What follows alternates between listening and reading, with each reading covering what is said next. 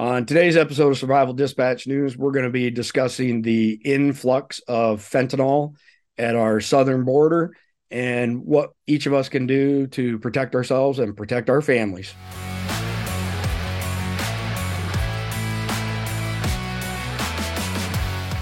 Hey guys, today's video is sponsored by the Woobin Nightlight. That's spelled K-N-I-G-H-T, by the way. And as always, we want you to know that Woobin didn't pay us to have their product in today's video. They did, however, send us this awesome little Woobin Nightlight. This is a great little light with lots of great features. We've got a variable output, 1100 lumens of light here. Of course, you can run it at a lower output. It's also got a strobe function as well. And as I mentioned, it's rechargeable. I don't know if I mentioned it, but I'm telling you now. It runs off a lithium battery. It is rechargeable, and it has a waterproof Type-C charging port as well. There's also a pocket clip. There's a magnetic function that allows you to stabilize it, stick it just about anywhere in any position as well. Now, you've heard me say many times, I think everybody should have a portable light, and I think this little light would be a great addition to anyone's EDC kit. Make sure you hit the link. We've got it in the description, so you can check out the Woobin Night Exo Light. And we're back with Lane Kelly from Roundtable Munitions. The topic we're discussing today is the massive influx of fentanyl coming into our country at the southern border. Depending on whose numbers you want to believe, it's a leading cause of death, especially for males between the ages of 18 and 45. The drug cartels that are bringing this into our country are leveraging their very complex and significant distribution networks. They're using it to step on other street drugs to increase their potency, a stronger high for their users, and also gets them hooked. It's a highly addictive stuff. The reports that I've read says that 60% of the fentanyl that we're seizing at the border is coming across the border between Tijuana and San Diego. I think it was last week they found a 1,700-foot underground tunnel, and it had rail cars in it, and it was very, very sophisticated.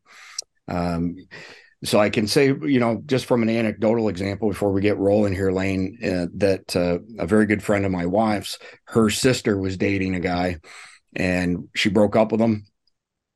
He decided that he was going to get messed up on some cocaine, and they found him the next day dead.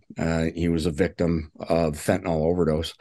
So now that I've laid the groundwork for today's conversation, Lane, give me your thoughts as a former paramedic on this problem of blood fentanyl in general.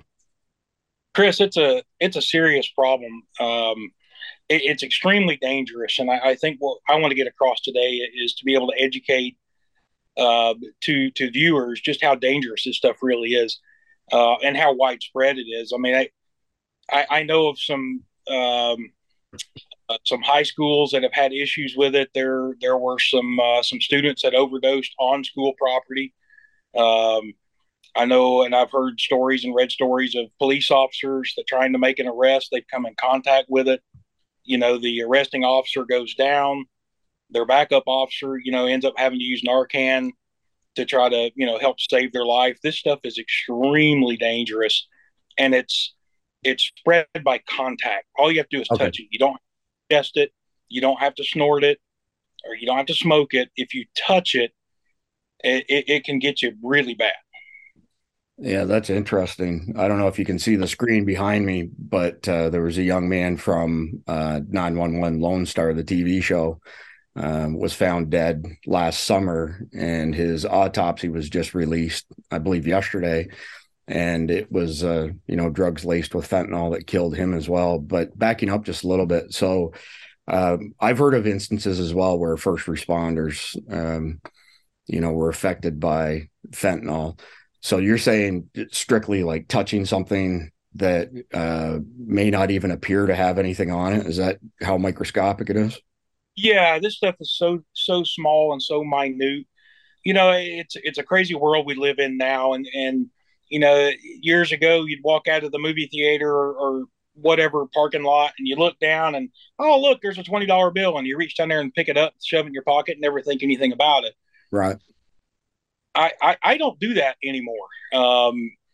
I don't know if there's a mentally ill person sitting in a car that has laced that 25, 10, $100 bill, whatever, thrown it on the ground, and he's sitting there watching, maybe with a video camera for his own kicks, and he's going to watch somebody overdose on fentanyl.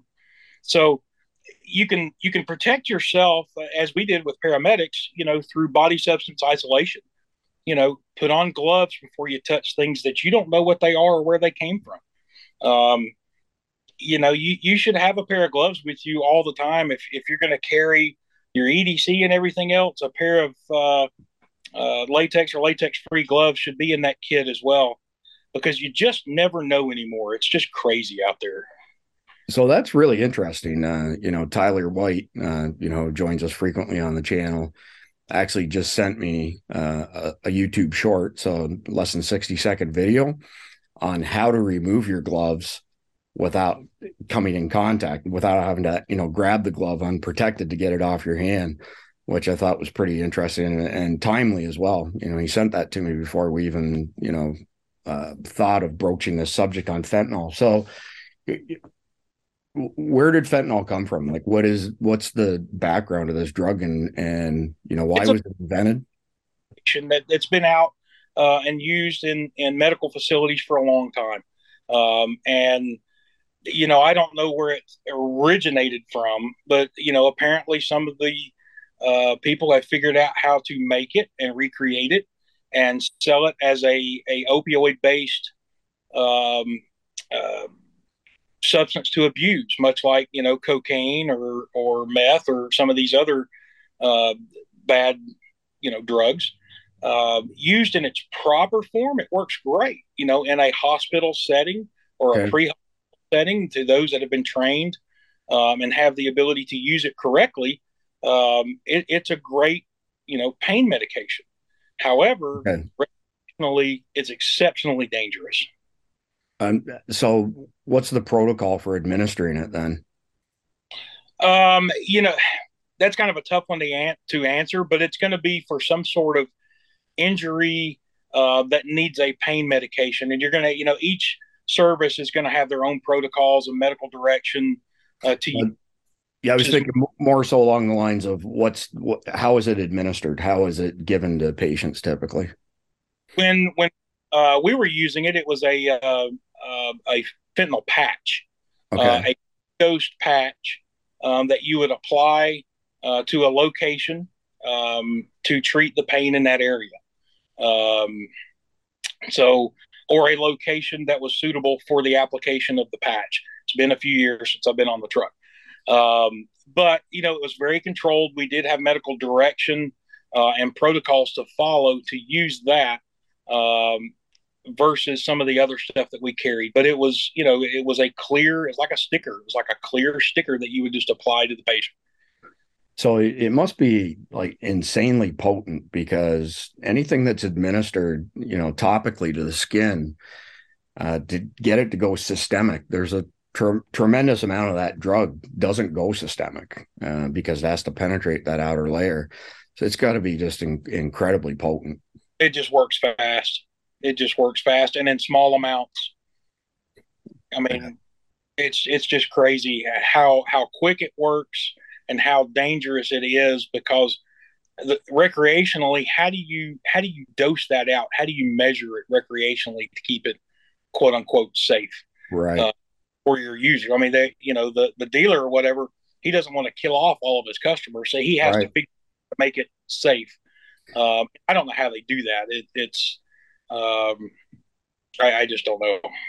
So I don't think that fentanyl in years gone by was near the problem that it's become in recent years. So I don't know if you ever encountered it when you were a paramedic, but if you were to encounter somebody who had like an opiate overdose, how would you help them? Like what can be done to save their life? We had Narcan on the trucks, and could use that for opioid overdoses. And funny you mentioned that. If you talk to your doctor, you can get a script for Narcan, and you can add that to your preps. The individual, you do have to have a script to purchase it. But if you talk to your doctor and have a good relationship with your doctor, explain your situation, he very well likely could write you for a script of Narcan that you could add to your home preps, your FAK, wherever you wanted to keep it in your vehicle. But to me, it's something nice to have on hand because you just never know what your kid's going to touch in a parking lot or what your friend's going to touch in a parking lot or in a store.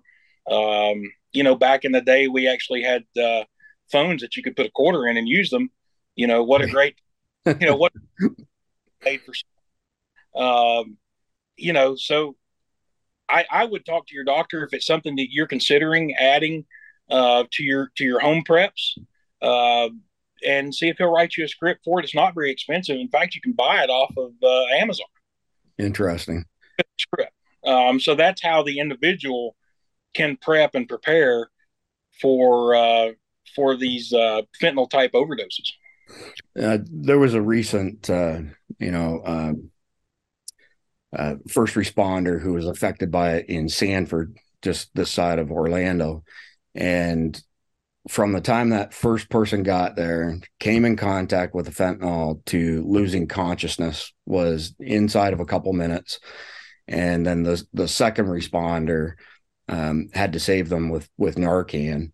It sounds to me like this stuff is not only crazy potent, but it can end your life pretty quickly. Very quickly.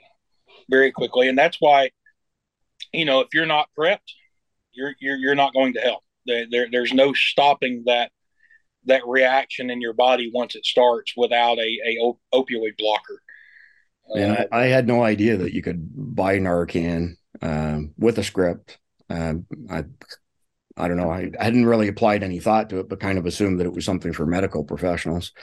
So that's really interesting because, the purpose of Survival Dispatch News is to be apolitical, say, here's something that's going on in our society that affects us. And, we may not be able to have a direct impact on it, but what can we do to protect ourselves, protect our families? And so as we were pondering this topic of fentanyl, I don't watch cable TV, but I can't remember the last time I saw a PSA like the ones when we were kids, where they cracked an egg in a frying pan. It was like, this is your brain on drugs. Okay, last time. This is drugs. This is your brain on drugs. Any questions? I don't know that I've seen anything like that in decades now, but it seems to me like awareness is probably the easiest thing that we can do. Maybe spread awareness amongst our immediate circle of family and friends and encourage them to spread awareness amongst their family and friends as well. And then, in it, that can have a positive effect, but obviously not as much as getting something like Narcan and adding it to your FAK. That's really enlightening. I'm really glad you mentioned that, Lane. I'm sure our viewers will be glad. People should be aware and be educated. Educate yourself on some of these things. There's more to being prepared than food, guns, bullets, and gas. Right. Educate yourself on hard topics, the stuff that you may not want to admit that's out there, but get the education on it and be prepared for it. Knowledge is power at the end of the day. All right. Well, listen, we appreciate everybody tuning in. Please like and subscribe to the channel down below. And thanks for coming online again with us, Lane. We'll see you soon. Yep. Thanks, Chris.